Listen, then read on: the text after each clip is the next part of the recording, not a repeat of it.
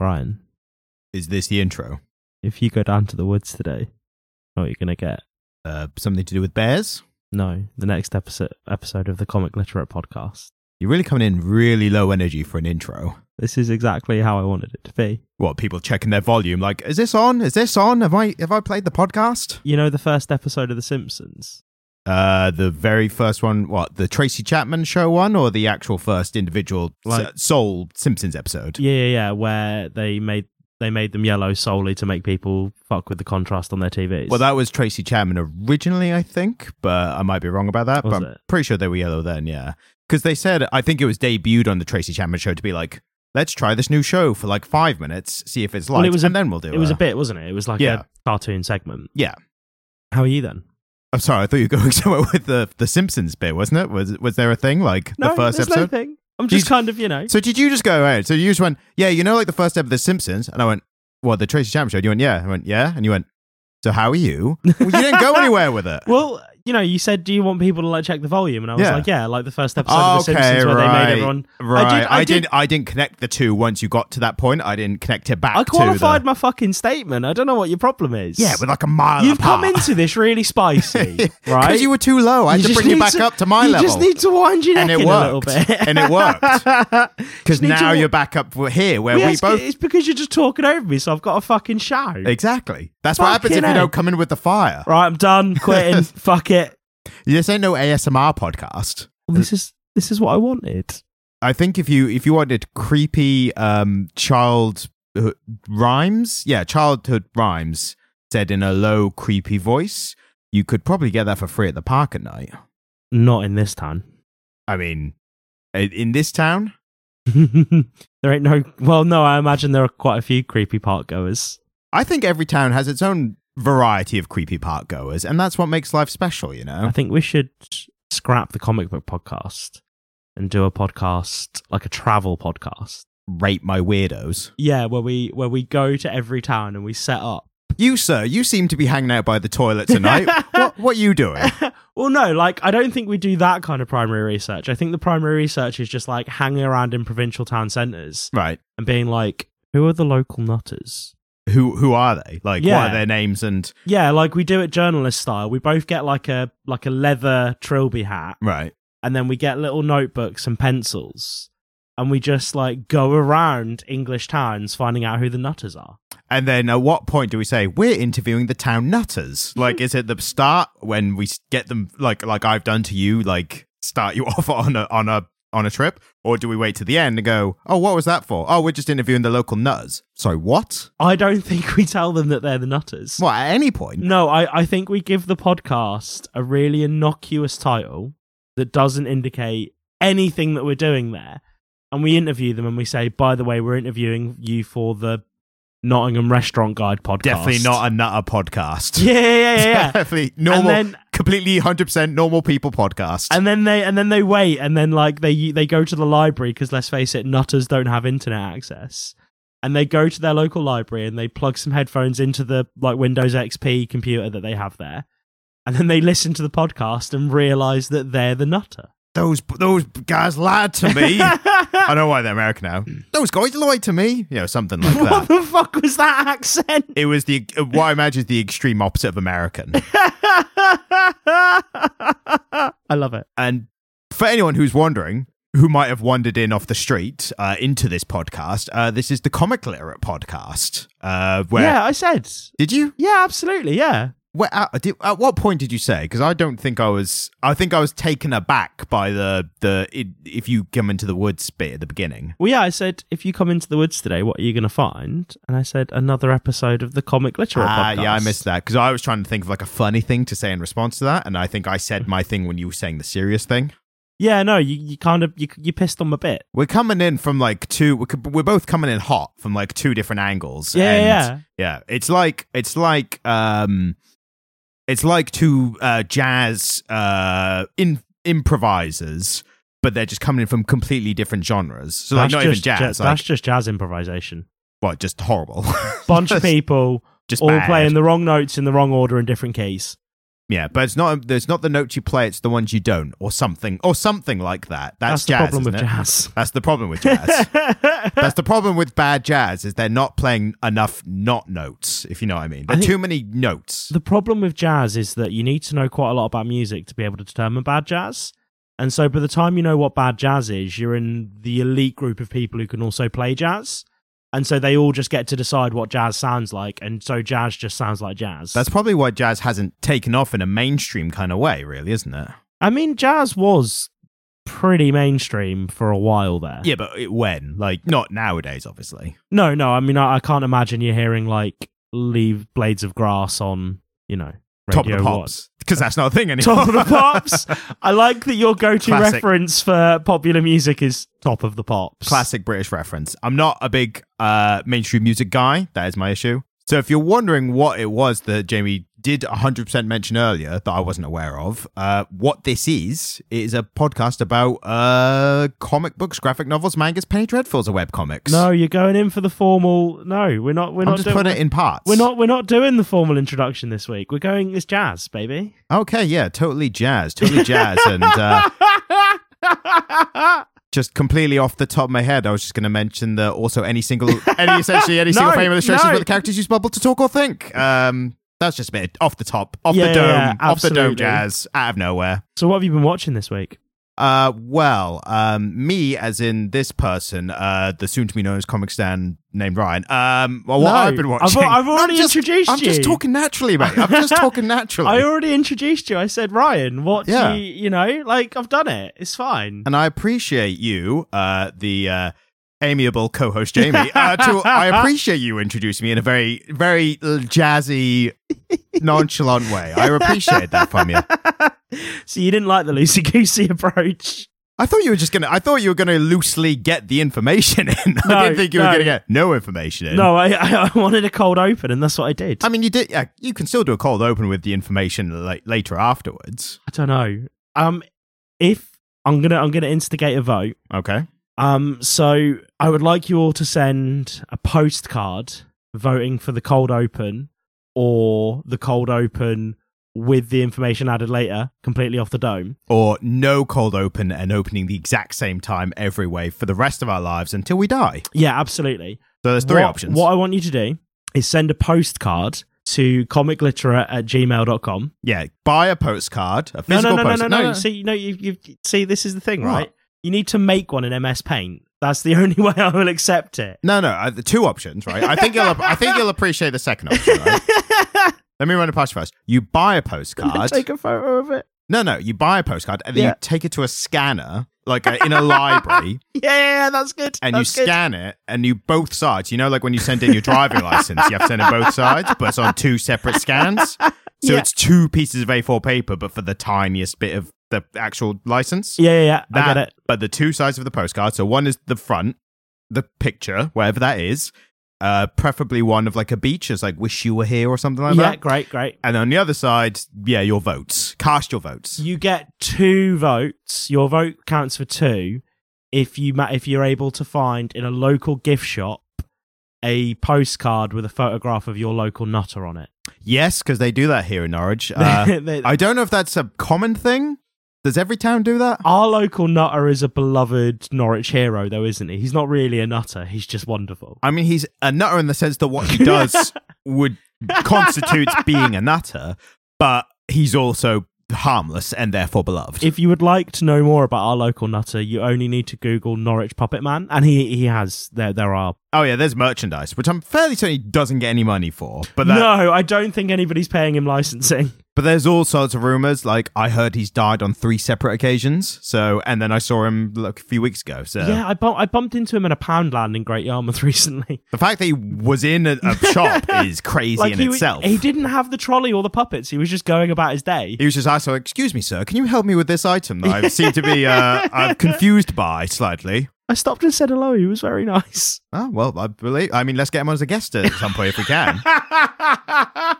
Can we have him and Alan Moore on at the same time? Alan, just to offset your wizard energy, we brought in a really down-to-earth man of the people, the Puppet Man. You can't see, but he's doing a jig. He's doing a jig. He's got the microphone and he's. Have you seen, by the way, Alan Moore just released a book of short stories? That was the one I told you about, the greatest beginning of a story. That was one of those, I think. Oh, was it? Yeah, so one of the stories was about the Big Bang, and that opened with the sentence, "It was the best of times, it was the first of times." Oh, which is the best opening line of a story I've ever heard. I think at some point we should deviate and just discuss Alan Moore's short stories. I mean, we could do a barely literate one about that, because it would involve us having to read it, and I'll be like, I'm struggling with this. There's a bit too many words here for me. Yeah, I don't know what's going on here, guys. There's no pictures. There's no Alan Moore comics, a bit wordy. But we'll get a barely literate episode out at some point. I don't think we've told the people what barely literate is. So when you see it, just click on it. If you see anything under the banner, just have a listen. Just go for it. And speaking of, you did ask me if I'd watched anything. Yeah, what have you been watching? So I've kind of got a half answer, because of the things I would normally watch and come in and talk about, I've not watched anything like that, because what I have been watching, unfortunately, I say unfortunately, for you, to me talking about it, it was Wrestlemania weekend. I so see. I've been watching on average about 8 hours of wrestling for 4 days now. Jesus. About average 8 hours a day, yeah. So the problem with it is it's not just the one company, the big one, the WWE, doing it, but it's every other company will do shows in the area, because it's the biggest weekend of the industry. So every other company will put on little shows and those shows also get broadcast online and stuff. So there's a lot of stuff to watch. So I've been watching a lot of wrestling around that time. So, and I don't want to bore people with that. For the people who aren't fans, I don't think we're at a point yet where we've got like a large wrestling niche part of the fandom yet. So when we do, I'll go into more detail, obviously. I can't wait. But the one thing I will say is what was interesting, and I think I can get this across. I'm going to attempt to get this across in a way where non-wrestling fans will understand what I'm on about here. But the end of the weekend, the main event of night 2 of WrestleMania, WWE's WrestleMania, the show of all shows, their biggest event of the year, the unofficial series finale, with the season then starting the following night on the Monday Night Raw after WrestleMania. So of this show, you had the big build-up that's been going on for a year at least, almost 3 years, with their big undefeatable champion and facing their biggest good guy babyface to try and dethrone him after about 600, maybe 700 days as champion. So imagine, the best way to get this across, what is your, not to put on this spot, but what would you say is your favorite good versus evil big final battle in fiction? Helm's Deep. Okay, yeah. So imagine, so you're talking about Return of the King, right? Yeah. Yeah. So imagine at that pivotal moment, right? When Gandalf's coming over the hill and he's got all the extra people and they're all going to the big battle or whatever, right? A bloke with a mullet and a Speedo comes out. No, even better. It's genuinely imagine that's happening, right? And you're watching it and you're going, this is amazing, culmination of 3 films. Oh, this is brilliant. And they're going to destroy the ring or whatever. Imagine if the orcs just won and then Frodo didn't drop the ring, went invisible and fucked off, and that was the end. Oh, brilliant. Imagine if that was the ending of Return of the King, of the Lord of the Rings trilogy, right? That's essentially what happened at WrestleMania last night. How do you feel a bit salty about it? I'm enjoying it because I'm what the WWE fans would call a WWE hater. So I laugh at the misfortune of what's going on there. I'm surprised. I'm shocked they went that way because, again, if Peter Jackson had done that in Return of the King, that's essentially what just happened. Wasn't this the first one without Vince McMahon as well? Yeah, he may or may not be back. Would the writing imply that he's back? Well, put it this way. So the guy who's meant to be in charge of the creatives, no Triple H, someone who you might know from the Attitude Era. He became the son-in-law to the boss and is now the head of creative. So the way I describe it is, imagine your creative work being so bad that people are using it to justify the conspiracy theory that the previous bad regime is in fact back. Imagine being the New Order or whatever after the Empire destroyed, after Darth Vader and Palpatine were killed off or whatever. When they died, Luke's, the new Republic or whatever, they're all back. Imagine someone going, you guys are running things so badly that I suspect Palpatine is actually back. That's what's happening right now. Excellent. So yeah, that's, if you're not a WWE fan, just imagine whatever your biggest culmination of a story, imagine it just going the other way. That's what happened. Imagine Ramsay Bolton just fucking Jon Snow up at the end of the Battle of the Bastards. Yep, sure, exactly. Or any of the other points of Game of Thrones. But instead of at the beginning where they made sense, they're at the end. Imagine season 8 of Game of Thrones. It was like that. Yes, exactly. Man, I'm so excited for the last 2 books of A Song of Ice and Fire. I just want a real ending. Why are you excited for something that's not going to come out? Fuck you. It's not, though, is it? No, he's so old. If George R.R. Martin, if you're listening to the podcast, stop listening to podcasts and write the books. I generally think that's like an arsehole thing to do. To have fans that have elevated you through enjoying your work, but buying your shit and essentially elevating you to giving you your success, right? The fans have given him his success, and they're eagerly awaiting the last 2 chapters of this seminal series that they've been enjoying and hyping up and telling their friends and getting popular enough to make a TV show that was incredibly successful. And then last 2 books you go, nah, I can't be asked. And he's not explicitly done that, but that is essentially what he's done, isn't it? He's gone, I'll get around to it. He's just been telling us that a Wind of Winter is coming for years. So bear in mind, the last book came out long before they started making the TV show. And there was this kind of assumption that he would be done before they got to that point.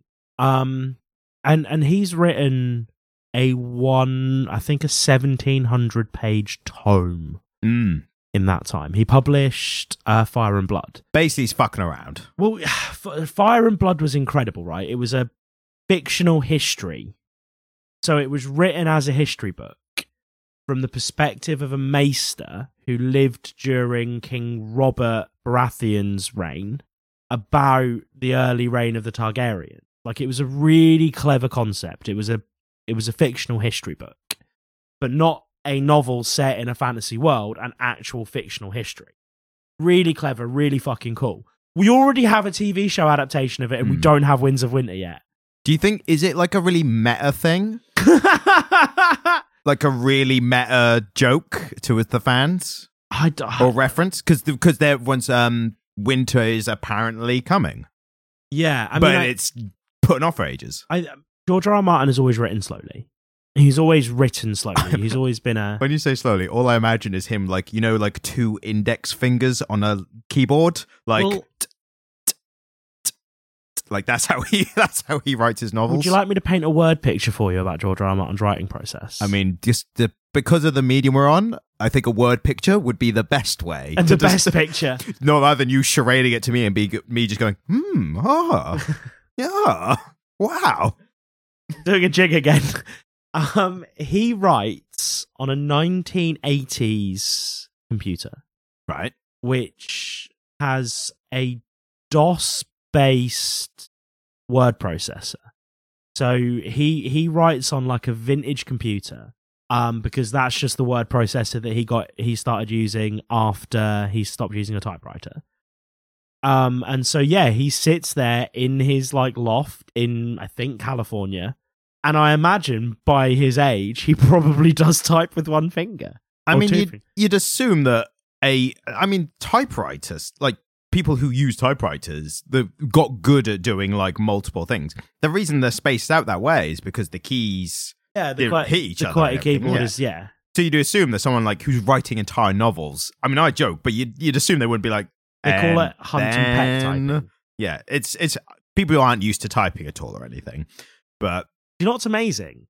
Gen Z can't type.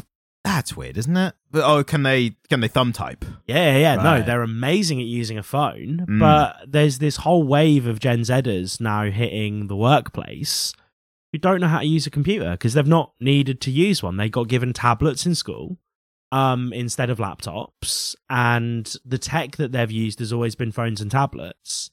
And so Gen Z don't know how to use computers anymore en masse. I'm surprised that the crossover between, because I get what you're saying, like there is a difference between Android or iPhones, Apple. There's a difference between touchscreens and computers, obviously. But it does also feel like they're closer to have a kind of cross-platform, like, and I get what you mean. I imagine it more just being like, I'm not quite familiar with this, and then a little bit, and they're like, all right, I've got it now. Yeah, no, like, I'm not suggesting that Gen Z, like a 19-year-old hitting the workplace is just like, what is this ancient technology? Why do the runes not match? Well, what I imagined in my head was, older people, probably in like the early noughties, there was a point where they start having to use computers, and though they were completely clueless because they got fucked. No technology to here's a computer, whereas I would imagine it's probably a bit more crossover, like we said. But yeah, that makes sense. I mean, there's always going to be that difference, especially if, and to be fair, I think a lot of people, you say Gen Z, but I think there's even in our generation, who are the computer generation. Yeah, there's people who just don't use them commonly enough, at least. Like, I work with people who have computers in their homes and stuff, but they still go like, oh, how do you do this? And to me, that's like super simple thing, but they've just never needed to do it in their home life. But as soon as you're into work, and yeah, then there's reasons to do it. I remember setting up a drop-down option box on a spreadsheet for a boomer boss. Yeah, Excel is very complicated, though, to be fair. And he looked at me and he was like, what is this witchcraft? And I was like, it's basic secondary school Excel. Like, to be fair, I forgot all that Excel stuff, but what I have, which they don't have as well, I think most of our generation have, is knowing how to Google a question. Yeah. Because they just don't even think of that. They're like, I don't know how to do a thing. And you go, why don't you just Google it? And they go, what do I ask? But that's a skill in itself. It's knowing the terms to be like, how do I drop a drop-down menu into a cell? Like, they don't know how to phrase that question. One of the things that we learn in high school IT, sat next to each other not paying attention. Yep, we're that old. Was how to use a search engine. And again, something that I learned in a functional skills class at university was how to use a search engine really well. That's like the brackets and minuses and stuff like that. Yeah. And I'm quite good at using a search engine for that reason. Yeah. I'd say I'm better than the average person, but I always see, like, every once in a while, especially on like Reddit or something, you see like that, like, here's how you properly search. And there's a bunch of stuff like, I don't know those ones, but I've also never needed them, so I'm just going to leave it. Yeah. I'm going to leave that information for now. Speaking of books, as we were a while ago, have you been reading anything you want to I have, and mine is as like weird as yours this week. We've both had an odd week. You also put off books because you were watching Wrestlemania? Yeah, this is exactly what happened. No, I'm reading a book that was written by one of my buddies. Wow. And he didn't... George R. R. Martin's not your buddy. Right, George and I, we're tight. George R, as I call him. Saves the one R for his pals. You use two R's if you don't know him. Yeah, this is it. We just call him R. Old double R. We just call him R.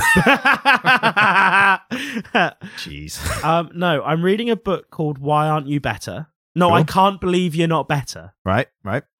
Which is a self-help book that my friend wrote during NaNoWriMo. I don't know if you know what NaNoWriMo is. NaNoWriMo. Guess. A NaNoWriMo is where nannies, so people who are hired to look after children, meet to do some kind of spoken word poetry that rhymes. Oh, that'd be dope. Do you know? I'm guessing it's not that. Do you know that would go down really well with like the trendy set in Williamsburg, wouldn't it? Oh yeah, for sure. There'd be signs like "Come to the NaNoWriMo" on NaNoWriMo on, and you'd get a free red Solo cup of craft ale and a gluten-free biscuit or cookie. A gluten-free cookie. Nothing sounds more sad. No, why is it crumbling apart? NaNoWriMo is National Novel Writing Month. Right. I was close though. Yeah. And so he wrote a self-help book, and it's the most wonderful thing because my friend is a particularly sweary human. Mm-hmm. And so he's written the swears into the book. Oh, so many swears. And he's openly really hostile towards the reader, or like the persona from which he's written the book is. And there's a point at which he kind of the narrator, the narratorial voice, if you will. Sure. Questions whether or not you're actually doing the activities in this self-help book and threatens to come and attack you with a rusty hammer. And it's very graphic and very vivid, and it's a pretty good self-help book. I've been having a fun time with it, like doing activities out of it. how do you reconcile the fact that no self-help book is truly self-help because you have had to consult someone to have written a book for you to then help yourself with? One of the things that the author of I Can't Believe You're Not Better has really grappled with, because he says, I am in fact much fucking better than you. Okay. And he makes you very much aware that you are worse than him, and that is why you're reading his book. So would you be fair to say it's not a self-help book, it's a get help from this person's book, absolutely. if that makes sense. Yeah. Because, self-help book, true self-help book would be one you've written yourself that then helps you. He did his own self-help Yeah, book. if he benefited from writing his own self-help book, that's a true self-help book. Yeah, absolutely. No, I bumped into him the other day and we started talking about which activities we'd done. It was a fun time. So I ended up having to go to an actual library, Ryan. Ooh, they still exist. They still exist. I have a new library card. Wow. It was a real ordeal, a real ordeal? I'm so sorry. I sat... Rhyming is for the for the week. Yeah, no, we do cadence here. Yes. I went to an actual library and I pulled a bunch of books off the shelves and I learned about foxes. Did you just go, F foxes, cool? Or... One of the activities was that you had to get a spirit animal. And so I had to list my 10 favourite animals. And I was then told that number 5 was my spirit animal, and that was the humble fox. Wow. And I had to go to a library and do research about the fox. Is it because you also find your dinner in bins? Well, this is the thing. One of the next activities was that you had to make a bunch of comparisons between you and the spirit animal based on positive qualities, and also another your spirit bastard, which is like all the negative qualities of your spirit animal. And one of the negatives I drew between myself and my spirit bastard is that my spirit bastard often eats out of bins, and when I'm stressed out, I often eat garbage, like garbage food. And I was like, the fox in me, man, we're on the same wavelength. So that did require an objective decision to frame eating out of bins as a negative quality rather than a positive. Because some could look at that as resourcefulness. Well, do you want some fox facts? Let's do fox facts. Foxes. You have to say fox facts. Fox fact. Yes. Fox fact 1. Yeah. Foxes are now the most abundant large carnivore in the entire world. Yep, that and tracks. One of the reasons that is because they're the only large carnivore that have really adapted to living in suburban and urban environments. Are they solely carnivore or are they omnivore? Because I always imagine them being omnivore. They're carnivores. Because I always imagine if something's kind of what's the good word for scrounger? But like a scavenger. Scavenger, yeah. Scrounger. Yeah. Go away, get off benefits, you fox. Yes, mate. Probably. Could I have a roll up, please? To be fair, the right hate foxes as much as they hate poor and homeless people. So, oh mate, yeah, no, that makes fucking sense. In my fox research, there was a book, and this guy and a really angry reader had been making passive aggressive notes in the margins of this book, and he and put it back in the library. And put it back in the library. What kind of an animal? That's worse than scrounging for rubbish. Jesus. Foxy one. No, foxes wouldn't ever. Foxes wouldn't dare steep to writing in library books. Jesus Christ. Oh, I think that's exactly the kind of antics a fox would get up to. But no, he underlined a passage where this guy basically said, I'm not going to have an opinion either way about fox hunting. And then 100 pages later, in a little floating piece of text in the corner of the page, the author had said, oh, before the liberal elites got hold of the country and the socialists won and we can't fox hunt anymore. And the guy had underlined it and then made a little note that said, see page 98, which referred back to the section where he said he was going to remain impartial. And I was like, this guy, you need to hire him because he is fucking brilliant.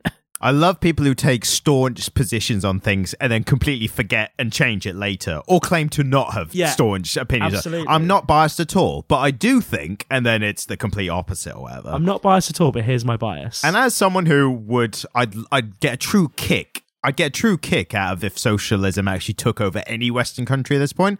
When the right wing socialism's out of control. It's like, What are you on about? There's no socialism here at all. Socialism's so out of control. I went to a hospital the other day and only had to wait 20 minutes and they fixed me for free. It was disgusting. Socialism is so out of control in America, as the right keep claiming, that you only get put into poverty when you get sick rather than just being killed right there in the doctor's office. So it's PC gone mad, you know? Oh, that was an opinion, wasn't it? Oh, I'm full of them, mate. I just spill out. I saw... If you're really quiet for just 2 seconds... you can hear the loud gunshots of our American listeners as they start shooting in the air, screaming Lone Star State. But we don't know if that's happiness or out of happiness or anger, because they either way, you know? Happy shooting is revolvers, angry shooting is AR-15s. And especially angry shooting is AK-47s. Normally in non-Western countries as well. Because that AK-47, man, that was a you could be anti-guns, but you got to admit that was a fine bit of craftsmanship, that was. I mean, it's smooth bore, so you're not hitting anything that you're actually aiming at with it, but you're hitting everything else in the vicinity. Was Samuel L. Jackson said in Jackie Brown, when you absolutely positively got to kill every motherfucker in the room. It's like, and the next room, because those bullets go straight through walls. Don't worry about it. Did you know you can make a Kalashnikov with a lathe in the woods? I mean, I didn't, but I'm not surprised in the slightest. All you need to make a Kalashnikov is obviously the constituent materials, a generator, and a fucking lathe, and you could literally make it in the jungle. Wow. It's an astonishing piece of engineering. I mean, that's why it's all over the place. And again, you could be anti-gun. Yes, you got can. My opinions on Yes. it, but it's respectable craftsmanship at the very least. Ryan, is that your NRA badge just slipping out of your top pocket there? No, that's my That's my Kalashnikov. That's my it's an actual gun. I'm not a registered member. Because what? The government have my details. Ugh. You know what they're like. Anyway, so this week we are going to be talking about another recent title. It's a bit of an interesting one because it did actually originally start in 2019, but is still ongoing now. And the reason I picked out as an option for us to do was it was actually, well, I thought it was just only last year's Eisner Award winner. Actually, it's won several awards. Was it an Eisner Award winner? Eisner Award winner last year, and I think the 2 years before. And nominated, I think, a year before that. So, cut a long story short, we are doing the title Something is Killing the Children, which is ongoing comic book series created by, these people have names that I'm absolutely going to butcher. Oh, God. Not even especially, well, James Tynion or Tynion. I haven't looked at it. The fourth. So he's got an old fourth after it, which, well done, repping that. That's brave. Oh, mate. Yeah.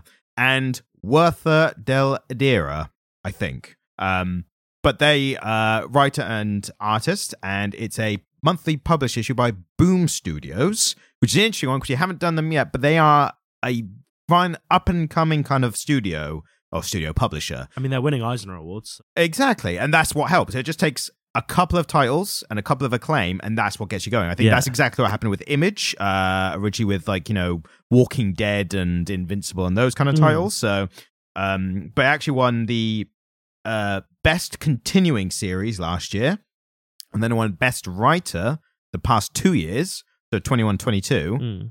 Oh, no, sorry. Best Continuing Series and Best Writer this year. Yeah. Best Writer last year, nominated for Book of the Year Harvey Awards. Don't know what that is, but probably significant. It was on Wikipedia. And the year before that, it was nominated for Best New Series, so when it first started. Cool. So a lot of acclaim, and we're gonna get into it. Would you rather me read the Wikipedia synopsis, which there finally was one for a title this time, or would you like to recommend the book without spoiling any of it game? Should we do both? Or talk over each other at the same time. Isn't that the whole idea of podcasting? I mean, we could try. It's probably not going to sound good, but here we go. Well, if I go first. Okay, we'll go one by one. Okay. Yeah. You go into the woods today. What do you think you'll find? Isn't it? You're sure for a big surprise? Well, yeah, I know, but like copyright strikes. Is there a copyright on the Bears in the Woods or whatever? Do you want to find Teddy out? Bear's Picnic? That's it, isn't it? Do you want the Teddy Bear's Picnic people to be at our door? I thought you were doing it as a threat for a second. It's like, do you want to go down to the woods today and see what a big surprise? I'll meet you there. Okay, we'll take a different tact. Okay. Creepy boy accused of killing friends in woods overzealous, manic pixie dream girl fights monsters in a cave. For a second, I thought you were doing it in haiku form. Honestly, I used to be able to write haiku, but I don't know how many syllables. I think it's like 575, isn't it? It's been a long time, mate. It's been a while since I've been in the haiku game. Oh yeah, you know, like I'm not trying to. Let's face it, I'm not trying to impress first-year literature students anymore. Like, I just don't need to do that. Was haiku really that way to... Was that the way to impress them? It was a big bottle of Frosty Jacks. I'm going to be honest with you. I fluffed my recommendation, Ryan, so I think you actually really do need to do the Wikipedia one. Okay, so off the cuff, you like the whole... You were just saying earlier, you like the whole free-flowing whatever, right? Yeah. I'm a person. I'm like, you are a person. So we're both humans, right? So this is Earth. We're on Earth, right? Yeah. I'm getting into it. So Milky Way galaxy, that's where we are right now, right? Yeah. And you go, oh, I've read this, something's killing the children. I go, that sounds weird. You should be arrested. But before that, why don't you tell me why this book is so good that you've just mentioned and risked jail time for with that title that you've said to a complete stranger? Because we are strangers right now. Does that make sense? What the fuck is going on? All right. So we're... Let me start from the top. So Okay. we're both humans. yeah, right. We're both humans. Right. Milky Way. Yeah. Earth. Did we cover that part? We didn't quite get into the sun's orbit yet. All right, so we're the sun. So The sun. there's other suns that have other names. This is the sun. Our We just sun. call it the sun. It's like the moon. There's other moons that have names. This is the moon. Yeah, Nearby, cool. right? Yeah, made of cheese. Yeah, sure. Why not? For all intents and purposes, yes. Luna de fromage, maybe? Sure. C. Buongiorno. Buongiorno. Some kind of fruit You were going to do it. It's fun that my... Bad impression. No, what's his name? Will Smith. Brad Pitt. Okay. My Brad Pitt and my Will Smith are the same. They sound exactly They're the the same. same voice. Yeah, Buongiorno. My Brad Pitt in Inglourious Bastards and my Will Smith in Suicide Squad are but the same person. I think I'm going to go out on a limb here, right? Yeah. Crazy notion. I think maybe all your impressions sound the same. It's not just your Brad Pitt and your Will Smith. I think it's just all the entire umbrella of impressions you have. Do you want to hear my Alan Moore? You have one. All right, you have one other one. Yes. Go on. My Alan Moore is, I don't like keys in my books. I'm a fucking wizard. I'm sorry, Alan. Yeah, he stopped listening ages ago. It's fine. He sent us a really angry email. Yeah, it's a cease and desist mentioning me, or I will cast a spell. Probably what he does. So we're both humans, right? We're still here. So we're strangers. You've said I've read this comic. Something's killing the children. It's really good, and I've gone, oh, why is it good? But also don't spoil it because I might read it if I like your description. So what would you say to that? It has a very energetic plot. It has really well-timed story beats. I think the characters are well-rounded and a lot of fun.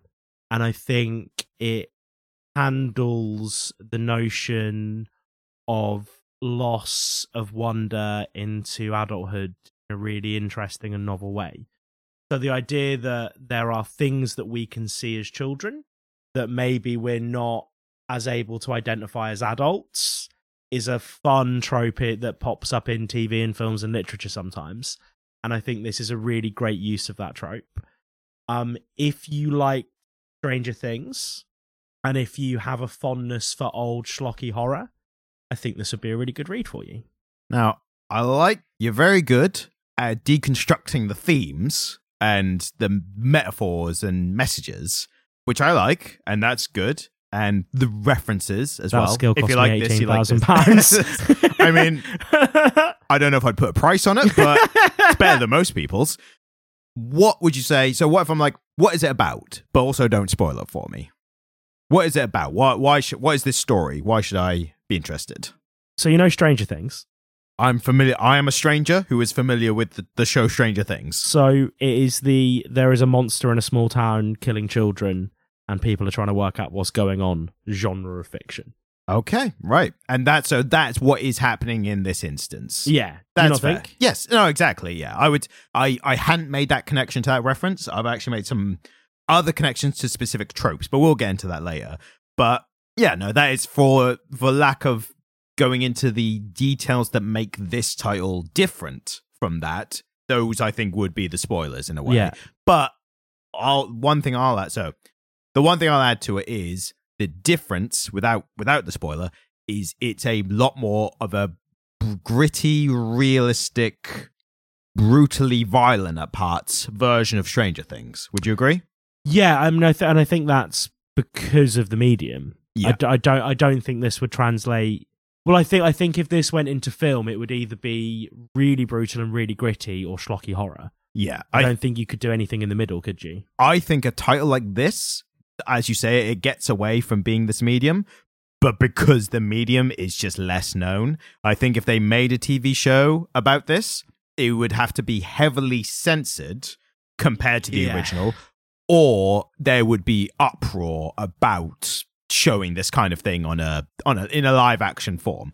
I think the people who would be pissed off about a live action version of this, if it was true to the comic, would be just as pissed off about the comic, but it's just not known about. No one knows. Yeah. And I think shows like Stranger Things, interestingly, they desensitize us to the title of Something's Killing the Children because of Stranger Things. We go, they push the edges a bit, like a kid's gone missing and we don't know what's happened, and maybe they're dead, and they're fine in the end.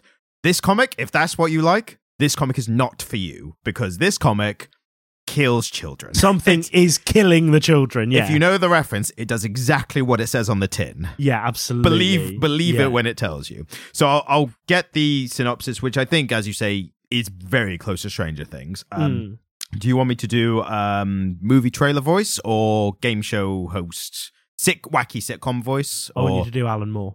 Okay. Here we go.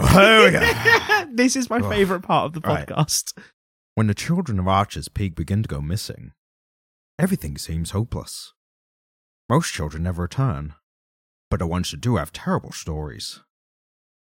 Impossible stories of terrifying creatures that live in the shadows. Their only hope of finding and eliminating the threat is the arrival of a mysterious stranger. One who believes the children and claims to see what they can see. Her name is Erica Slaughter. She kills monsters. I was gonna say, why does Sean Connery? Yeah, why does your Alan Moore sound like Sean Connery? I'm affected by the Shawshank Squad. Brian, I'm a wizard. I'm a wizard. Like, I'm a wizard from Birmingham, you know. But he's not from Birmingham, though, is he? No, he's from somewhere else in the Midlands. Southampton, was it? Or I don't remember where he's from. I always thought he was from Birmingham. All right. That is all she does, and she kinda.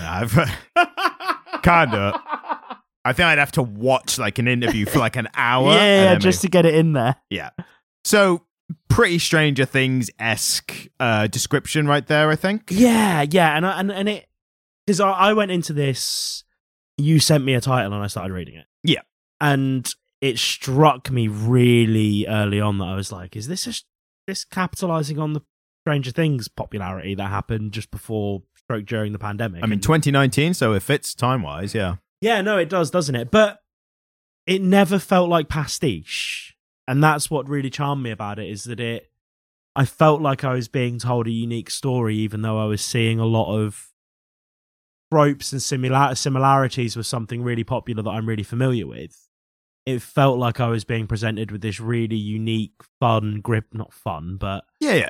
I know what you mean. Yeah, no, it's not a fun story, but it's a compelling story, and the plot moves really well, and the story beats all fall in the right places. Like, it's a well-told, compelling story, isn't it? Yep. I think the biggest difference off the bat from Stranger Things is that in Stranger Things, there's when the weird stuff is happening, there's an element of, it mixes fear and terror with like fantastical elements. Yeah. So you get like the light, like Stranger Things, lights start flashing and weird stuff's happening, and then maybe there's a monster in the corner. You have no idea what's happening. This, I would say, as soon as stuff starts actually happening, it goes straight into clinical, real-world violence. Stranger Things uses a kind of storytelling device from cinema and TV, a very, very unique device to cinema or film, which is that it doesn't show you the thing that you should be scared of, and that makes it more scary. Yes. See also Silent Hill 2. And every horror film with a monster, or the good ones at the very least. Yeah, this is it. And so the thing that makes what makes Stranger Things scary is that you're not seeing the monster, whereas here we see the monster. But I don't think that's what creates the suspense here. I think seeing the monster, it remains suspenseful because actually what brings the suspense is knowing what's going to happen next and waiting for it to happen. And that's what gave me the suspense while I was reading it and what kept me actually reading it quite quickly. I skipped through this one really quickly, not because I was bored reading it, but because it was quite page-turning. And I think the dialogue and writing, dialogue especially, helps to really empathize with characters over a very short time. I think it's really good at very quickly establishing real life people or feeling like real life people. So like the very first pages, it's a sleepover and there's a bit of dread and stuff, but there's also a back and forth between characters, which isn't typical expositional like, hey, we're at my house and my parents are asleep, so we have to be quiet and, that kind of, we all know each other from school, that kind of thing. It's very much you've dropped into the middle of a sleepover with kids who are trying to scare each other, and then something weird's about to happen. Maybe they're going to go out, check something out. And then what really jolted me kind of awake while reading the first issue was the switch from that to the interview room. Yeah. And immediately, because one of the children's in an interview room, immediately you infer something horrible has happened. Yeah. Not just horrible, but like in a real world tragedy way. So it's not like, again, Stranger Things, like, lights flashing and like something weird's happening and oh my God, where's Billy? That kind of thing. It just cuts straight to like some police officer being like, okay, I need you just very calmly. I know you've been through something bad. I need you to tell me what. Like, it's like scary how real and it felt in that moment. It was a really good piece of storytelling, and I think something that's quite telling here is that I actually remember the characters' names. So James is one of the protagonists. Yes. And he's the character that we see being interviewed. He survived the whatever has happened at that moment. Yeah, what we would consider at that point in the story to be the first attack. Yep. And there's so much that we can infer about his character from that early sleepover scenes and from that interview. And a lot of character inferences that, let's face it, the ones would have butchered and hacked. So the idea that James is gay. Yeah. Very subtly, slowly brought out, isn't it? Yeah, and it's never stated. It's always inferred. It's always, everything that we learn about these characters is either introduced to us by inference or dialogue. And I loved that. I loved finding these characters and kind of, picking up on those little inferences and being like, oh, that's interesting. That's an interesting thing about James. There are a couple of instances of expositional heavy bits of dialogue, but those are only in relation to the larger world that we delve into through this story. And it happens in ways of someone is explaining to someone else what happens. You know what I mean?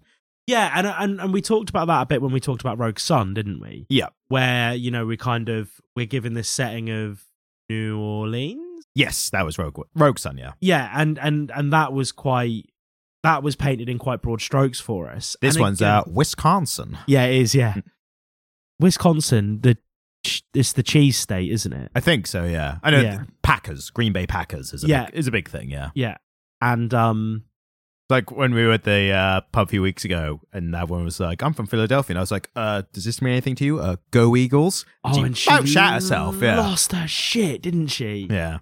Felt nice to do like a little like, I don't know what this means, but you seem to enjoy it. So there you go. It's also that 70s show set, isn't it? Yes, Wisconsin, yeah. Hello, Wisconsin. Hello, Wisconsin. But again, that the setting is less important here. Yeah. But I was just talking about the fact that we've talked about other comic books where they've had quite strong dialogue, but also used those broader strokes to give you a sense of like place and time and stuff like that. And I think that was done quite well here and in a way that wasn't jarring. Yeah. And what I liked with that initial transition from the sleepover to the interview room was the light and dark. So it literally went from the sleepover felt like a traditional scary story, dark basement, but it also felt like friends in a cozy, safe environment. Yeah. And then the interview room contrasted the harsh, sterile lighting. Yeah. And this room where all the coziness and comfort are gone completely. So it's interesting. It went from dark and cozy and safe to then, which normally you would associate the other way. Yeah. Now bright, sterile, like maybe still safe, but post danger. Yeah. And it's such clear imagery that's used so well just very quickly. And I think when you talk about lighting, right? Just in terms of illustration, conveying a lighting change in illustration, you think, oh, well, you just go from one panel that has a lot of black to one panel that has a lot of white, right? Yeah. But actually conveying light in illustration is really challenging. When you're drawing, picking a light source and conveying light and dark and that kind of stuff is actually really challenging. And I hadn't considered it, but you're right. It's done so well there. I think the panel where you first see the police officer... Well, it's a page turn, isn't it? Yeah. And then it's a big one-page spread, so not a two-page spread, Yeah. but it's the first new page is just the kid in the interview room, and you're like, oh, shit. Yeah, and it's done so well, isn't it? Yeah. And I like that James and his friends all have a distinct voice. Yeah.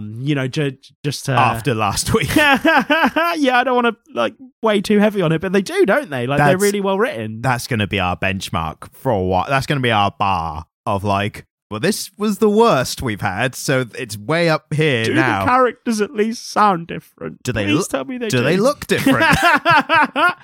and James does look notably different to his friends. I mean, he's the only one in glasses. Yeah, the glasses are big, but that is especially a comic illustrator or writer, that's just a tool to use. Yeah. It? I don't begrudge him and be like, oh, now you're putting glasses or different clothes on characters, distinguish them. Yeah, that's real life. We know people that's the bald person, that's the person with glasses. I think it's done well here as well. Yeah. I think it sets James apart from his friends. It kind of sets him up to be the protagonist.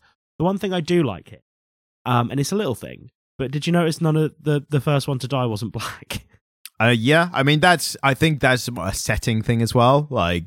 It's a very white rural part of Wisconsin. Everyone's very white, aren't they? Yeah, but it's rural Midwest America. Yeah, which I think in real life probably is more multicultural and more diverse than. But days. The stereotypical rural Midwest town is still the stereotype is still overly white. So. But it's the page layout is the thing we keep coming back to on comics. Yeah. There was some instances of really great where I almost took a picture, but I didn't want to be to you on a podcast, look at this. Yeah. But there was one double page spread. It was a big picture in the top left, and then it was a couple of smaller ones on the right, and then it was long columns at the bottom. Yeah. And it really drew your eye to bang to the left, across to the right, and then you see there's columns under, so you start from left to right again. So you read it bang, and then top half, and then bottom half. There were also a couple of moments where they did the same thing that happened in the ones, where they go to a layout that had a lot of small panels. Yep. Where I sometimes kind of went, I'm not really sure where I'm meant to go here, and had to piece it together based on the dialogue. There were a couple of... I agree with you. There were some moments where it worked incredibly well, and then some moments where I was like, oh, this maybe isn't working quite so well. Were these small panels, were they not more of a grid of kind of left to right? Because that's why I think they were, but I might be wrong. Yeah, I mean, I worked it out. It wasn't something that ruined my experience of it, but I did have a couple of moments with it where I was like, oh, I'm not 100% sure where I am at the moment. Right.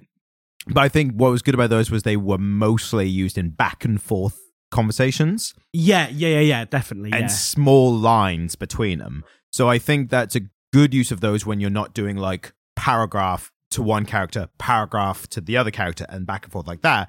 It was very one word short or couple of word short sentences. And again, something that I've been harping on about a lot, and that something that I've been talking about a lot on the pod is how the pace at which I scan through a comic. Mm. And exactly as you say, when it's a lot of short pieces of dialogue, actually condensing it into much smaller panels so that you scan through it quicker, it has the effect of speeding up the way you read it. Yeah. Instead of having to turn pages and look at these quarter-size panels for a line of dialogue, you know? And what doubly helped as well, I think, was each little square was a little new part. So it kind of focused in like a character's eye, or a character like a character is smoking, and you see that the ashtray. So even though you could see that maybe in the panel beforehand, it highlights these little parts, and they kind of contextualize like the theme and the mood of the conversation.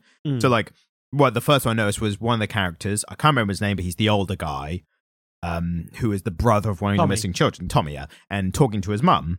And it's a really downer conversation because she's asking him to put flyers up for the missing child, and he's like, work asked me to stop putting them on everyone's car windows because it made everyone sad at the restaurant. And the mum is like, are you going to get fired if you do again? He's like, probably not, I'm a manager. She's like, take a stack then. And it's such a downer conversation. And all of those little panels, like her smoking in the kitchen and looking away, like not even bother to look at him standing uncomfortably. Like you could put that all in one panel and you would have to look at it. But with the little individual squares, it's like, look at this, look at this, look at this. And each one has a little line of dialogue as well. So I found that as a good, I hadn't seen that much in other comics I remember. So it was an interesting take. I think this is something that I'm starting to notice in more when we're comparing. You know, we don't compare and contrast much here, but we've talked about some older and classic comic books, and then we've talked about some more modern stuff.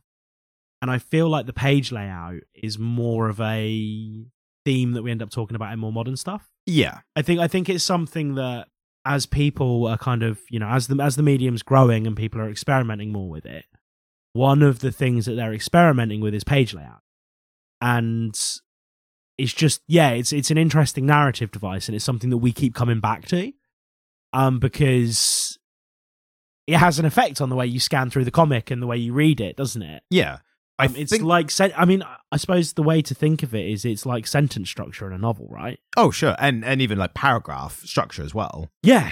I would even say maybe page layout is more like paragraph structure, because it's almost like it's like that would just slight zoom out from sentence structure. So if you think sentence structure is like within the bubbles, I would equate, and this is purely my talking out of the arse opinion, I think paragraph structure is like page layout, because then that's like a bigger layout of the page, like paragraphs in a book. I don't know if I agree, because one of the things that sentence structure defines is the way that a sentence is punctuated defines the way it scans.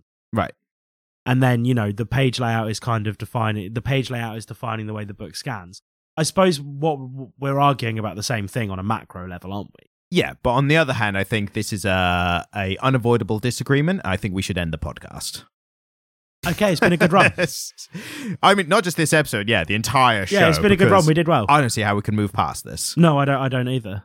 All right, well, agree to disagree. Anyway, no, I think the older comics you say about we don't mention page layout with older comics. I think that this is again a complete guess. I think there's an element back then of like, well, these are for kids, so we need to make them as easy to read as possible. Yeah, they often were in quarters or thirds, weren't they? Yeah, and they're just a more uniform, like, we need to make it the same every time so they know how to read each issue that comes out monthly. Because also they were like, hey, make sure to come back next week or next month. Yeah. Whereas a lot of these people read in like volumes when they get released on trade paperback. So they can be like, let's make it interesting. Binge them online. Yeah, and they steal them. Some people do that. Some people do that, yeah. But that's, you know, that's one of the ways that this medium's consumed. I know we don't do that, but it's part of the way that the medium's consumed. Online is 100% going to take over physical. But, well, I say that. Physical does still seem to be thriving somewhat. And I said this when I was looking at those numbers. You remember the numbers for issues being sold? It's like units to actual comic book shops and physical. And I was like, I'm surprised these are still thriving. I think it's going to be one of those things where actually, much like music, when it became available online, everybody went mad for it. I can get it for free. I don't need to pay for this anymore. And then the people who really love music kind of took a step back and said, oh, I miss having physicals. And record sales went through the roof again, and supermarkets started stocking vinyl again for the first time in 30 years. Yeah, there's definitely an element of that. It's just when you see like these numbers of like how many units are being sold in shops, all I imagine is it's like if you buy a record, or even like a band with loads of albums, like say the Beatles, whatever. Yeah. You buy all the Beatles records. That's like a box or in a room, whatever. If you're reading bloody Batman and you're like, I get Batman issues. It's like, all right, there's five simultaneous titles being released. They're all going to go for about 100 issues maybe and then get restarted with a new volume. You're buying all of those every month. That's like 20 issues a month. Or it's like 5 issues a month, bloody 50, 60 a year. So every year you have to find somewhere to put 60 issues. And this is all bollocks math. But what I'm saying is, it's such an ongoing thing. How do you find space for it? If you collect records, you kind of have to make the choice of like, I'm buying this record from this band. I like this particular one. I'm going to make space for it. With comics, it's like, I buy occasional issues of stuff. So I'll go to a comic book shop and I'll buy a one issue of something that I read recently I really liked. So like if I read a particular issue of like Deadpool, like that was a really good one. If I see it in the shop, like, yeah, I'll get that one. And I'll just put it away and never look at it, but I own it. I've collected it, that kind of thing. But if I was like, I only read my comics through physical medium, I have to find space and buy yard boxes and fill them up just to read a comic. Or are they getting rid of them afterwards? But then are they, selling them on? Or, So something that's wild that I've just realised is that having known you for 20 years, I've never actually seen one of your bedrooms. Right. I've been in a house that you've lived in. Yeah. But it was a shared house. And so you weren't filling the space. To be fair, I still haven't filled. I say I would buy occasional one issues. Yeah. But that's only been for the past couple of years. Are you because there are people who like stuff, and I would categorize myself as a person who likes stuff. We are sat in my catacomb that is covered in stuff. Your mansion filled with stuff, yes. Yeah. Are you a person who likes stuff? My feelings about stuff are overshadowed by my disdain for lack of space, if that makes sense. So right, yeah, okay. I prefer not having to deal with much stuff. Yeah. But that's not my feelings on stuff in general. Like, everyone loves stuff. Like, the stuff you like, the stuff that suits your needs and tells the world who you are, like, everyone loves that. Everyone goes for that. I know people who don't like things. They want to own as few things as is humanely possible. Well, that is me, but that's not through not liking stuff. And again, like whenever, like if I talk about say dieting or like intermittent fasting or something like that, people are like, you're not that fond of food or something. It's like, no, I love food. That's the problem. That's like, why I have to skip a meal every day. Restrictions, yeah, because I'm an all or nothing because I love food so much. Same with stuff. So you are, and so I suppose. This is the thing. Once you I get the comic book collecting thing because I collect so many things. You know what it is, and I'm breaking it down in a way that just sounds bad, but it is just the dopamine rush of buying a thing. That is it. Yeah. Look at this new thing I've just bought. It's mine now. And I think that's one of the things that drives comic book sales because whilst they are whilst they're relatively very expensive for what they are an inexpensive item that a lot of people can afford to buy one or two of a month. Yeah, you can treat yourself to one for sure. But yeah, you're not buying multiple volumes a month. Well, this is what I'm saying. Is like what shocks me is the idea that there's people who are like, I read a lot of comics, but I can only buy them physically each month. Yeah, I mean, long boxes for days. Exactly, and that's where you get in the space from. Like in this economy, like you're doing this. You can afford to have a space big enough. And I think the thing is, they're one of those things that they are a medium that has been shown to accrue value. Old comic books can be worth a lot of money. They can, and I can go into this in a lot more detail, but I feel like you're going a point, aren't you? Yeah. But they're also made to be disposable, and as such, they are incredibly fragile. Like comic books are printed on cheap paper. They do not have sturdy covers. Changed in recent years because of the inherent collectability. Yeah. So there's a whole thing which I don't know if this is worth maybe saving for a barely literate, like as a comic book topic, but I can talk about this quite a bit. So those comics that were originally rare, they're like anything, like, Star Wars, collectible toys, like things like that. They were mass-produced and then ruined by children. Not only that, but they were mass-produced in a time when they were first mass-produced, they were cheap and no one gave a shit. Yeah. And then years later, suddenly, people gave a shit. So they were mass-produced, but because they were mass-produced, no one held on to them. Yeah. But there's enough out there that they have accrued value because people think they can get it. It's always the way with vintage toys, isn't it? Everyone has a story of the original Woody doll or huge box of Pokemon cards they gave away at a garage sale for 10 pence that would now be worth $1,000. Yeah, exactly. So the problem with that, and again, I'm still on the fence whether I should save this for like barely literate, but we're into it now. Yeah. So what happened was when those those original ones became rare and worth a lot of money. So your Action Comics #1, your Detective Comics #1, first appearance of Spider-Man, whatever. Yeah. When those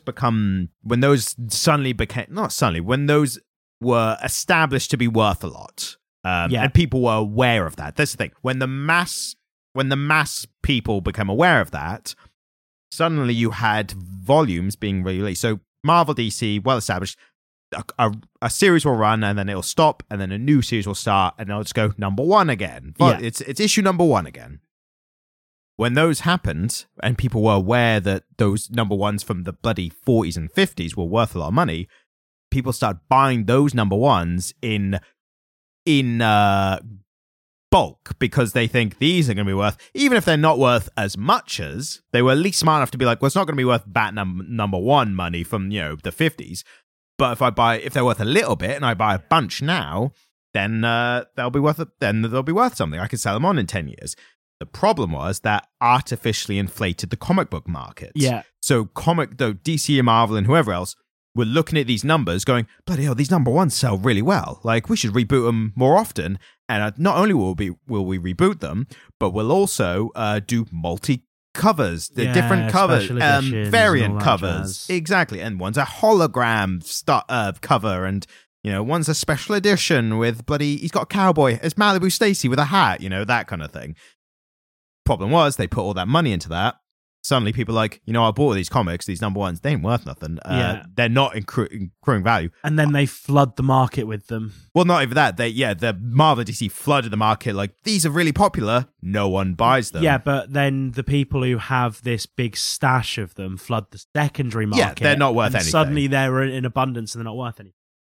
Pokemon cards. I'll say, just Pokemon quickly, cards, that also almost crashed the comic book market. DC and Marvel almost went bankrupt because of this. Because of so much money. Yeah. And that's also what led to Marvel selling their film rights to some of their most important characters, which led to the Spider-Man, X-Men films.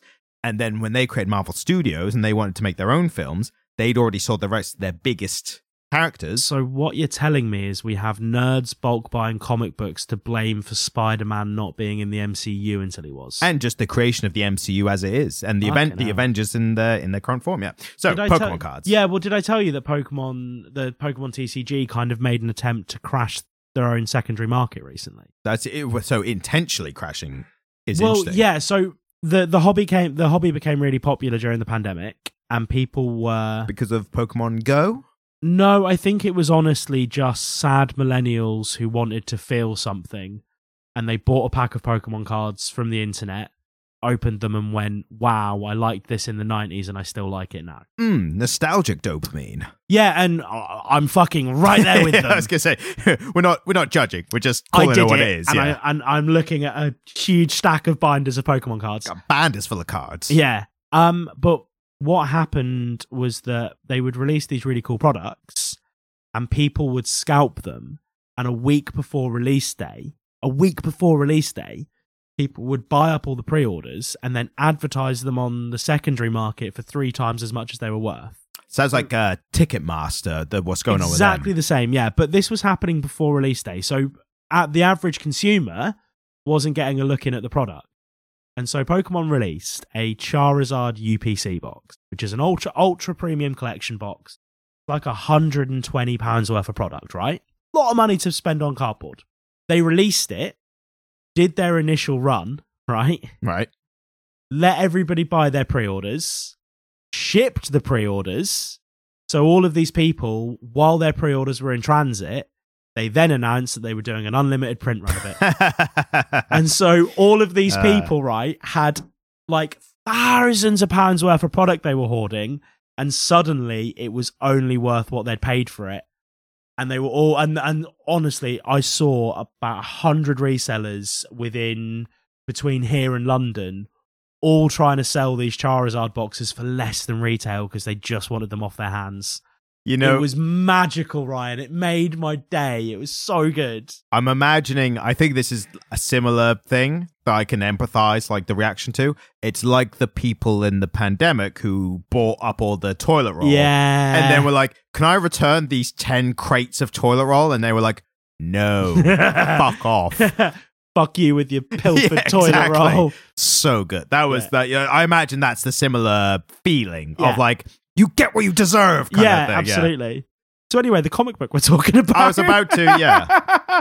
I mean, it wouldn't be Comic Literate without tangents. No, and this has been a fun tangent. And I need those because when I write an episode description, I write like, this week, Ryan and Jamie do a deep dive into something's killing the children.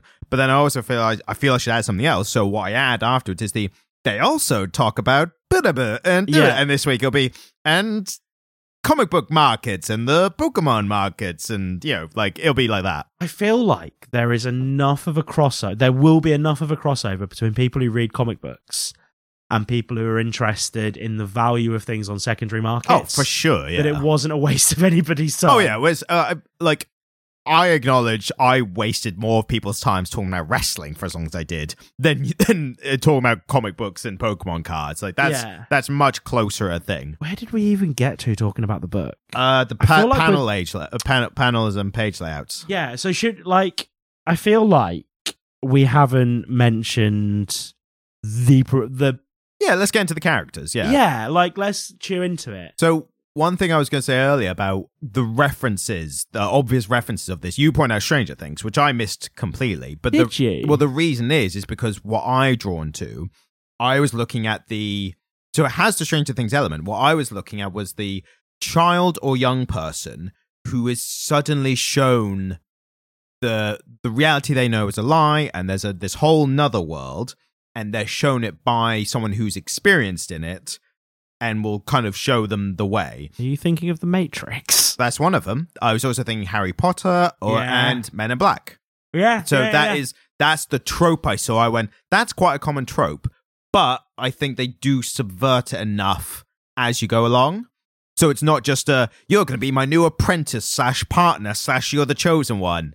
It's very much Machiavellian, you are useful to me in this moment kind of attitude, and it knowingly plays with that trope exactly, and that's why why I thought was a good subversion of it.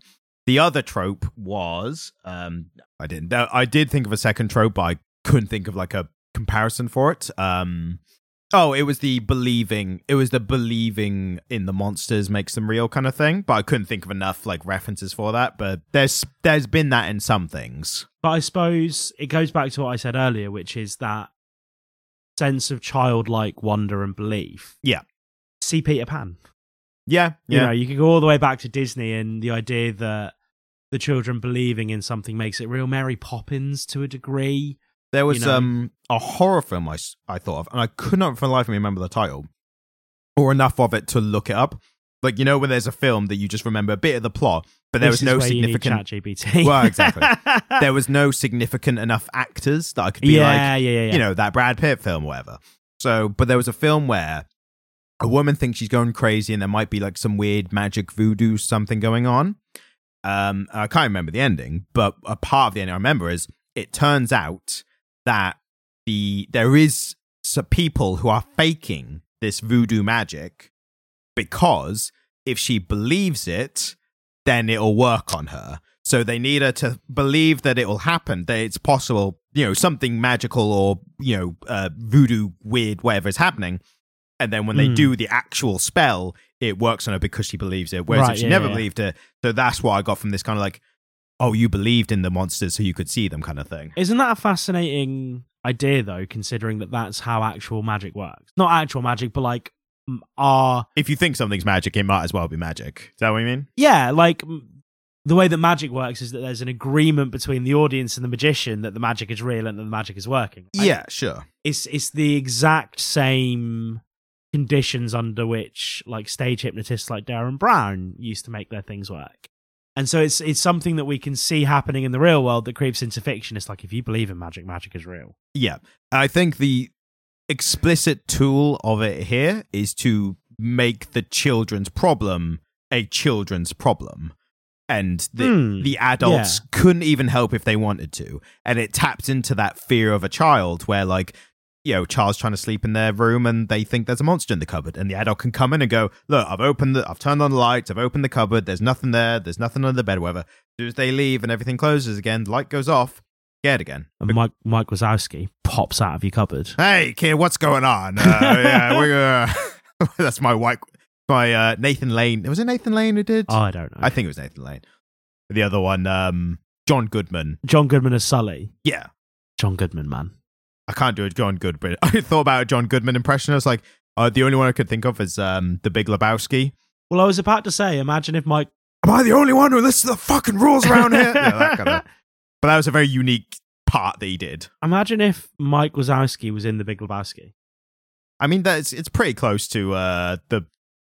kind of across like the dude and the Buscemi character, kind of. Oh, fuck. A little bit. That's ruined The Big Lebowski for me. Yes. Which also should be The Big Lebowski. The B-O-W, isn't it? Lebowski? Yeah, O-W is Offski. But is it B-O-W is bow? Like the word bow. So when you read it like that? Lebowski? Well, no, because Lebowski's an Eastern European name. Right. And... But if you butcher like a Westerner, as we do... Well, this is it, yeah. That's why it's been The Big Lebowski. You go, you some kind of Lebowski? No, the Suicide Squad cannot be the new running joke and replace Alan Moore. I will not allow it to happen. It might happen alongside it. I mean, it's just going to happen, whether we like it or not. But yeah, there's definitely the divide between the children and the adults is what makes it even scarier when shit is happening to the kids. Because it's not like anything else. Don't worry, the adults will save us. It's like the adults can't even fucking see the monsters. Like, yeah, well, I was about to say, we haven't mentioned yet, the grown-ups can't see the monsters. Yes. There are 2 adult characters in the whole thing, or 3, who can. Two of them being the monster hunters, and the other one being Tommy, who is imbued with that skill by one of the monster hunters. Yes, we're well into spoilers now, if you haven't guessed yet, so if you want to read it spoiler-free, stop now and get into it. I mean, we're an hour and a half in. We need to start talking about the comic at some point. I just respect the audience member, and I want to, give them the best possible option to get out before the spoilers. Mainly because I've had things spoiled for me in the past, and I fucking hate it, so that's... Yeah, you're much more sensitive to spoilers than me, aren't you? Because I don't give a fuck. Well, I think what it is, I mean, generally spoilers in general, like I've had films spoiled for me. I'm like, well, and I'm very aware I'm never going to have that experience of not knowing the ending, the true experience. But also, coming back to again, being a wrestling fan, if you know the ending of the match, then that takes away the element of watching a wrestling match and being like, the story is who's going to win, what's the end result going to be? And it's the same thing. It's so interesting because I kind of think that something that sets really great fiction apart for me is that it can still make me feel the way I felt the first time I read it, the second time I read it. But you're never truly going to have that because you're always going to, if you know the ending, then you are going to have that in mind when you read it again. You can try and get back to those points, especially if it grips you again. You can be in the moment as you're reading it. But I think you're always going to be like, that person's going to do that later because you know from the first time. Yeah, and I suppose what you're saying is that... It's like that phrase, you can never truly go home. Because was that too depressing? Oh, that hurt. right in the feels. Right in the childhood. Right in the childhood. No, I suppose what you're saying is that the experience of consuming a piece of media for the first time is unique. Yes. And that doesn't detract from the value of rewatching or rereading, but you want to have that experience completely unadulterated. You only get it once. And if it's spoiled for you, it's gone forever. You never get it. So you can only ever get it once, and you might not even get it that if it's spoiled for you. Yeah, I suppose I've never really looked at it that way. Does this mean you're more on board for non-spoiler than spoiler parts of the episodes? Maybe. My position on spoilers may be evolving. I'll keep challenging you to see if you can recommend it without, and explain why the story's good, why it is. It's my least favourite part of the podcast. You like a challenge. Yeah, no. And then you give me a voice and I'll do the blurb in whatever the voice is. Oh, yeah. So yeah, we both win-win. So it's all good. What are you going to say? No, go for it. I would say the main character, named Erica Slaughter. Erica Slaughter. We don't still know yet if it's a real name or not. There's a bit of lore going into it where there's the Slaughter name does mean something, but we don't know if it's her specific name or not. Be clear, as of the date of recording, the comic book is 30 issues in. We read 10 issues. Yes, we're at issue 10. Yeah. So we're kind of a third of the way through what exists right now. We know. We're starting to see, at this point, some of Erica's backstory come through, aren't we? Yeah, and the larger world and backstory as well. I think they've dripped it through slowly enough in a good way. It doesn't feel like we know everything yet, but we know enough to know what the stakes are and why she's doing what she's doing. The second, another trope I was thinking of was the mysterious stranger comes to town. Yeah. And in fantastical elements, there's always that, they are part of the thing which is now happening to the town, but you don't know exactly how they're related.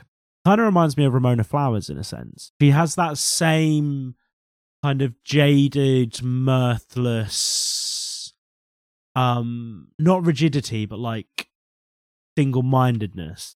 Yeah, but whereas Ramona Flowers was a bit of like, yeah, I'm a bit bored with town and dating and boys and stuff.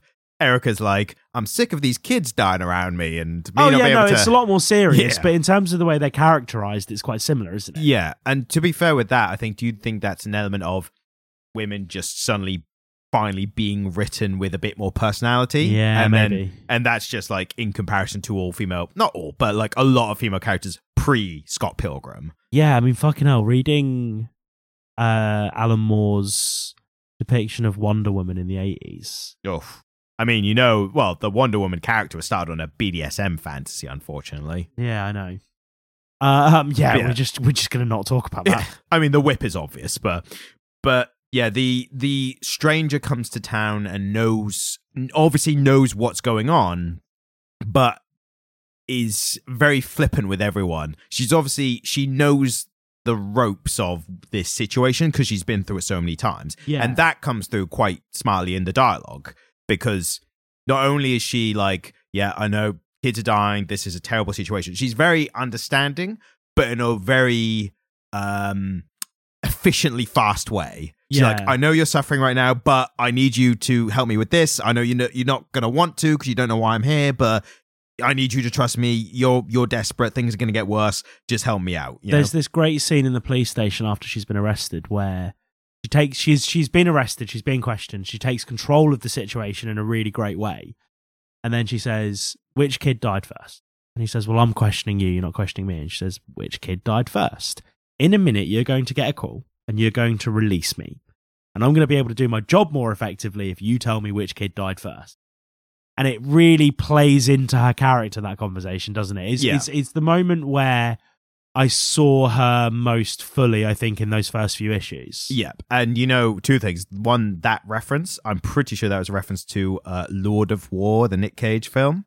Oh, really? So at the end of that film, Nick Cage plays based on a real life arms dealer. He gets captured by the, I think it's international, the DEA or something like that, but like an international version of that. For gun smuggling. Something like that, yeah. And he gets caught, and they're like, the guy has been, the FBI, whoever it is, agent, has been chasing the entire film. It's like, I finally got you. Like, I fucking finally got you. We're going to put you away. Ugh. And Nick Cage is just kind of like, so here's what's going to happen. You're about to see you're a knock on the door. It's going to be your supervisor, and he's going to thank you for your service, and you're incredible work and you're going to get promotion and everything. But he's also going to say that ultimately I'm to be released. You're going to kick off about it. You're going to be kick and moan. You're even going to threaten to quit. Yeah. But ultimately, you are going to learn that nothing you do is going to affect whether I stay here or not. And I'm going to walk out of here. And then when he says all that, then the knock on the door happens. And it just cuts to him being out. Great stuff. Yeah, exactly. And that's what reminded me of that. It was like, here's what's going to happen kind of thing. What I also appreciated especially was, again, she was understanding of the sheriff's position. And what the entire dialogue got across was that the sheriff was surprisingly understanding and open-minded of not only this part, where this woman is just like, hey, I need you to trust me, but also later when he's like, so look, is it aliens or something? And the kid's like, no, it's monsters. And he's like, like Dracula? But I think it did a really good job of portraying he is surprisingly open-minded for a realistic person in this situation, but it also charts how he gets to a point where he just has no other option. Yeah. Kids are dying. Literally nothing else is working. These people seem to have a clue. Fucking believe whatever they say. Like he's kind of at the point, it's like, this sounds ridiculous, but I've literally got nothing else to work with. And he does the thing that I think a wise person would do in that position, which is, I'm going to have somebody watch her, but I'm also not going to have them interfere with her. Yeah, very good. Really clever. But then clever on the story, it has a different character interfere for fair enough reasons. Yeah, because, absolutely. You know, a family member of one of the missing kids is like... Enter Tommy. Yeah. Now, Tommy's interesting to me because at the point we're at, I can see this quite fractured relationship with him and his mum. And I get a sense that relationship was fractured quite a while before the events that happen in the comic book transpired. And we don't know what's gone on there yet. And I'm really excited to find out what went on between Tommy and his mum. What has Tommy done? See, I didn't infer that a specific thing happened, but just the fracturing of the relationship from the child going missing. And I think I've seen that in enough other fiction where a kid's gone missing and like a marriage breaks down after it. Yeah. Common one. Biggest one I think I remember for me was I played the David Gage, I think his name is. There was a PlayStation game, Heavy Rain, and it was it was like choosing options. There's a child serial killer and all that, and the character in that goes from like ideal happy family to, and then he runs around a Malompa going Nathan, and if people who played that, they know exactly what that is. And then he goes from that to like grey, dreary, always raining, single, depressing apartment, because obviously everything fell apart after the kid died. Yeah. So I just assume it's that. What makes you think that it's like do you think there's something else or something related to that's caused a rift? It's just because he is significantly older than his sibling, and he's living with his single mother, and they're not being entirely supportive of each other, and there's a bitterness. And so I'm just waiting to see what was going on in that relationship before the events that transpired. Yeah. See, what made me think it was just the child going missing, and the mum has just gone from like parent of a missing child naturally to just completely hardened over and doesn't give a fuck now, like about anything. She's like, hey, we should put up flyers in case she's still out there, but also she's probably dead, and I don't give a fuck what anyone has to say. At one point, she's going to identify, they find bodies in a cave, and it's a lot of the kids that went missing, and she goes in, and the principal, because they have to put them in the school gym, because there's no other big enough, they have to basically turn it into a morgue, which is pretty horrifying in itself. The principal has to speak to these parents because they have to identify the kids, and this mum goes through and he goes, hey, we're going to go into this room, and then whenever you're ready, we'll go interview the remains. And she goes, ooh, whenever I'm ready. That's it's really courteous of you. Yeah. And he's like, I don't know what to say in response to that. And she goes, doesn't matter. Just take me through. She's out there smoking her cigarette. Yeah. But you could tell she doesn't give a fuck for completely understandable reasons. There's a line I particularly liked about, what's his name? Tommy, did you say? Yeah. There's a line I really liked that Erica used for him, which is better than the usual misunderstanding, like someone ruins everything, but they're well-intentioned, but you thought he was going to stumble in and just completely ruin everything, and people were going to die, and he was going to be after. It's like, oh my God, I should have believed her when she said about blah, blah, blah. I liked when she used the phrase, look, I need you to do this. You're an idiot, but you're being an idiot for good reason, for good intentioned reasons. She understood that, like, she's not just angry at him for ruining things. She's like, that was a different character. Oh, okay. Was that that was when police the police officer turned up and took the other girl away. That was it. Yeah. But she's had that attitude for the scene in the cave is where she's kind of where she gives him the power to see the monsters. Yeah, and she's kind of like, I'm going to get in a lot of trouble for this, but I can see that this is the only way to show you that I'm not the threat here. Yeah. And it's that same attitude from her, isn't it? Where she's kind of, she goes in with one intention and then she's quite adaptable and she sees the only way out of a situation and goes, well, this is what has to happen. Yeah. But I also think she's so used to dealing with people that I think you can infer quite obviously she's been through this situation quite a number of times. And she's not human. You don't think? No. Really? Why? Why? So when the other monster hunter turns up, and he goes to fight a human, he goes to take a swing, and then afterwards she's kind of picking him up and she goes, have you not fought with a human before? Right. I didn't know if that, I glossed over that, if that was meant to be more kind of a flippant, like, earlier when I was like, we're two humans, that kind of thing. Yeah. Like, because I think they're only using that phrase in relation to monsters. Oh, so do you think? Oh, see, this is the thing. I kind of took away from that they're not human. So this, I think, is a very small, sometimes problem with this level of exposition. So sometimes you're gonna get little confusions like this, but I think it's also a title where you keep reading. It's gonna be cleared up eventually anyway. Yeah. So it's not like you get to like issue 50 and you finish, you go, hang on, I was confused since issue 6 because they never, I think you'll work out, like, and the way I inferred that was that they normally fight monsters, right? And then she was like, hey, you're fighting a human now, no, that makes sense though, doesn't it? But I think if you'd kept reading, or if you keep reading the title, I think you'd get to a point where that confusion wouldn't even remain, and you'd already be caught up later on anyway. How did you feel about the slow reveal that Octopus is actually a monster? I thought the initial point when the octopus talks, I thought was great pacing. I thought it came at just the right moment where I went, holy shit. Like, I had that little, like, oh my God. And that was the pacing of the reveal. For reference, it's heavily implied that all of the slaughters have stuffed animals that have monster souls in them. Well, they all have stuffed animals, and then we see hers has a monster in them. Yeah. So you put, 2 and 2. Well, we don't, because the chap who comes to help comes to check up on her. We don't see his stuffed animal, but when the head of the slaughters is talking, they have a teddy bear in front of them. Yeah. And she has a little sock octopus. Yeah. Who we later find out is probably evil and inhabited by the monster who killed her parents. I thought you were going to enjoy the Spider-Man pun more there. Oh, the what? Tiny octopus? No, sock octopus. Oh, right. It was a sock octopus, like Doc Ock. If you said sock ock, then I probably would have... Damn it! Or sock to octopus. Or Socto Octavius. That's Socko Octavius. I thought I'd done a really good job there. You almost did. I'm going to sulk now. I'll give it a C. It would have been a D, and then you pointed it out, and I was like, yeah, I'll bump that up to a C. Oh, I'll change the grade. I'll give you a higher grade. You get off my back. Yeah.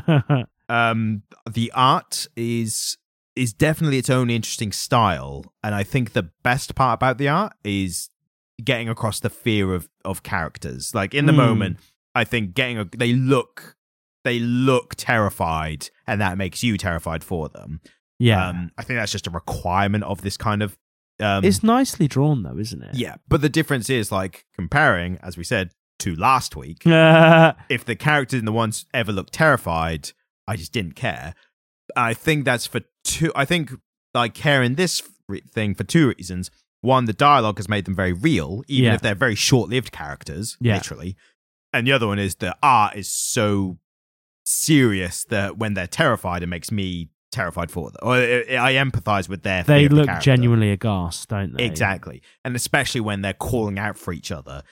Yeah. And I think I think there's a bit of a cheat code that it's kids getting killed. I think that adds a tension that you don't get in other fiction without that. As Really easy to make that weighty. Exactly, yeah. Yeah. And the fact they show.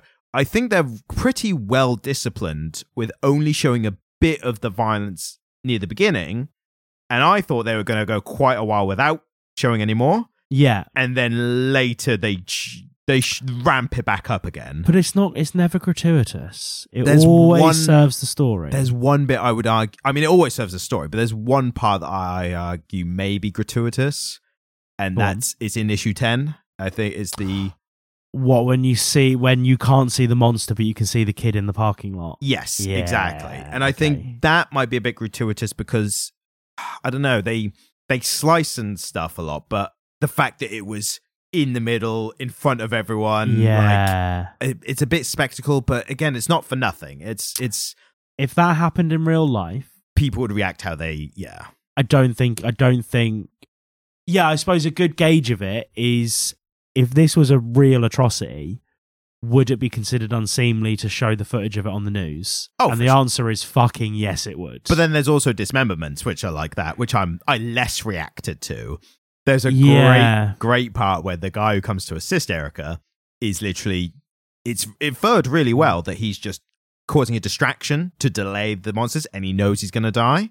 I thought really subtly got across where you infer it. And he goes, as he's fighting, he goes, right, come on then. And his arm immediately gets chopped off. Not this quick. Yeah, he goes, not this quick. And I like that kind of like he prepared for that and then it happened. And it's just kind of like, oh, for fuck's sake. Like, and he's built up to be a real arsehole. Yes.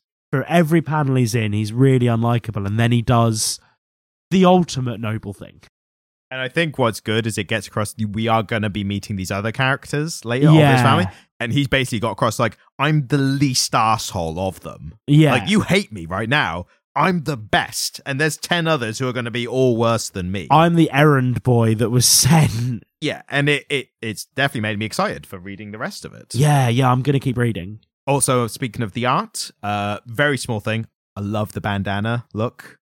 I don't know why they wear bandanas, but for some reason they have to put on that bandana. It's cool, isn't it? It's a cool look, and it doesn't yet serve a purpose, but maybe it will at some point. But aesthetically, it looks quite cool. And it's interesting, isn't it? Because they're a clandestine family that live in a big Gothic house. And so you would expect the imagery that goes around them to be a little bit neoclassical or Victorian. And then they have this aesthetic that is straight out of like a 1980s LA gang war. Yeah, 80s and 90s aesthetic kind of crossing over, isn't it? And it's a bandana folded in half and tied around the face with a big toothy mouth on the front of it, isn't it? And when you first see her, you're like, Jesus. Like, she looks like a badass, doesn't she? Like, what is that? But but like you were saying earlier with the reaction to the child in the car park, I do think you were saying the reactions of the people, or like, how would it be in reaction in real life? I do think the reactions of people is very realistic because it's people just going, Jesus Christ, and then running around screaming. Yeah, disorder. Yeah, and it's a far cry away from like, well, that just happened, or like, ooh, what a way to go, or, you know, quippy reaction like that. Like, it's literally, it feels like real families being like, oh my God, children are dying. Like, and then there's the other trope that we see, which is the child who is rendered a little bit expressionless and weird because of something horrific that's happened to him. Yeah. And that's Bame? Banny, Bane, something, yeah. We're both butchering her name. And we've both forgotten the 4-letter word. We can remember 3 of them, but we don't know what order they're in or how they're pronounced. But essentially, the survivor who was in the nest with the monster's baby. Yeah. And I think there's this like really interesting like Stockholm thing going on there. Yeah. And to be fair as well, in a similar vein, the reveal that the monster who's been killing everyone has had babies. The reveal of the babies, it immediately gets across that the monster, one, that there's another threat, and that's just like an escalation of this kind of fantastical monster genre. But the kid who's discovered paints in a way of like, they're just trying to fend for themselves and get food and stuff. And you can tell very quickly, it's not these are evil things.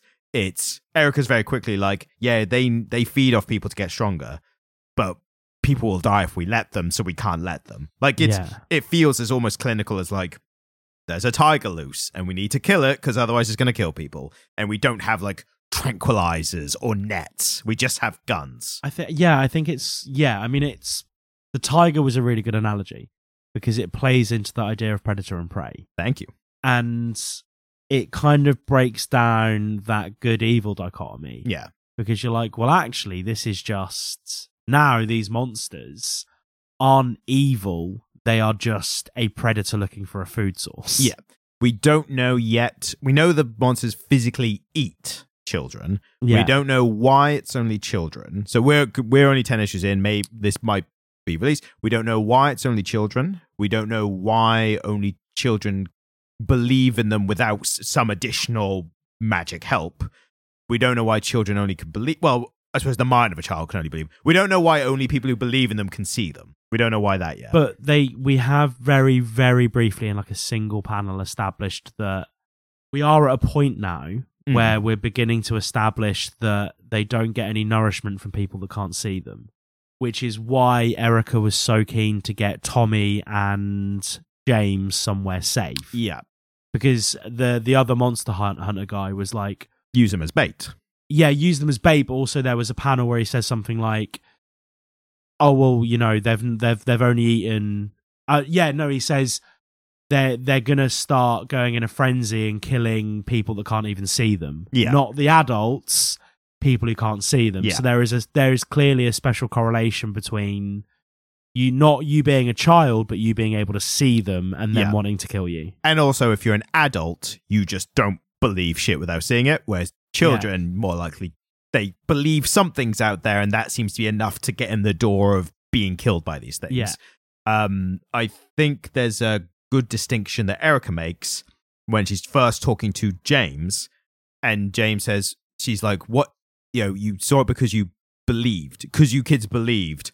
And the kid's like, yeah, but I know and knew then that monsters aren't real. And she said, believing and knowing are two different things. Yeah. And I think that really summed up really well in that, when you are a scared child, even a scared adult, like people could be any age and scared of the dark. Yeah. And that's because you know full well there's nothing in your house that's locked and whatever. But in that moment when you're scared, you're only scared because you can't help but believe there's there's a danger there. So it doesn't matter what you know. You can only be scared of something that you believe even fractionally in. And that kind of made sense to me, like the larger metaphor and the specific workings of this universe and the monsters and stuff. Yeah.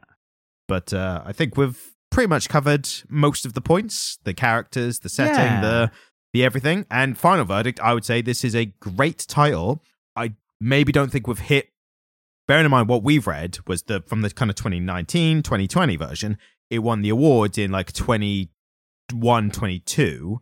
So we might not have hit the part that's become award worthy yet. But if you tell me, even if I didn't know about the awards, if I read these 10 issues and went, it becomes award winning later on, I'd be like, yeah, I can see that. Yeah, it's great. And I'm very much considering continuing reading it to see where it goes and see what it's like. I sincerely am going to keep reading it, and I would like to talk about it again at some point. We'll touch on, if we can get to, however far we can get in a week, and then we'll touch on again. We've also got something else. We've got to do something else for next week as well. Do we want to decide here and now? Or do I do a normal thing and do it at the very last minute and then scramble to read it on the Monday? Yeah. So do you want to take us out? Yeah. We're doing opposite day today. So thank you, everyone, for listening to this wild and hectic version of the Comic Literate podcast. If you didn't catch that up at the top, is the Comic Literate podcast, and this is an episode of that you are listening to right now. But thank you for listening. We do appreciate it. We appreciate you spending your time with us, if only for however long this gets edited down to, whether it be 5 minutes or 5 hours. We appreciate you just, as I said, giving us your time, and hopefully we've informed you, firstly, but secretly, firstly, entertained you, because that's my thing. Yeah.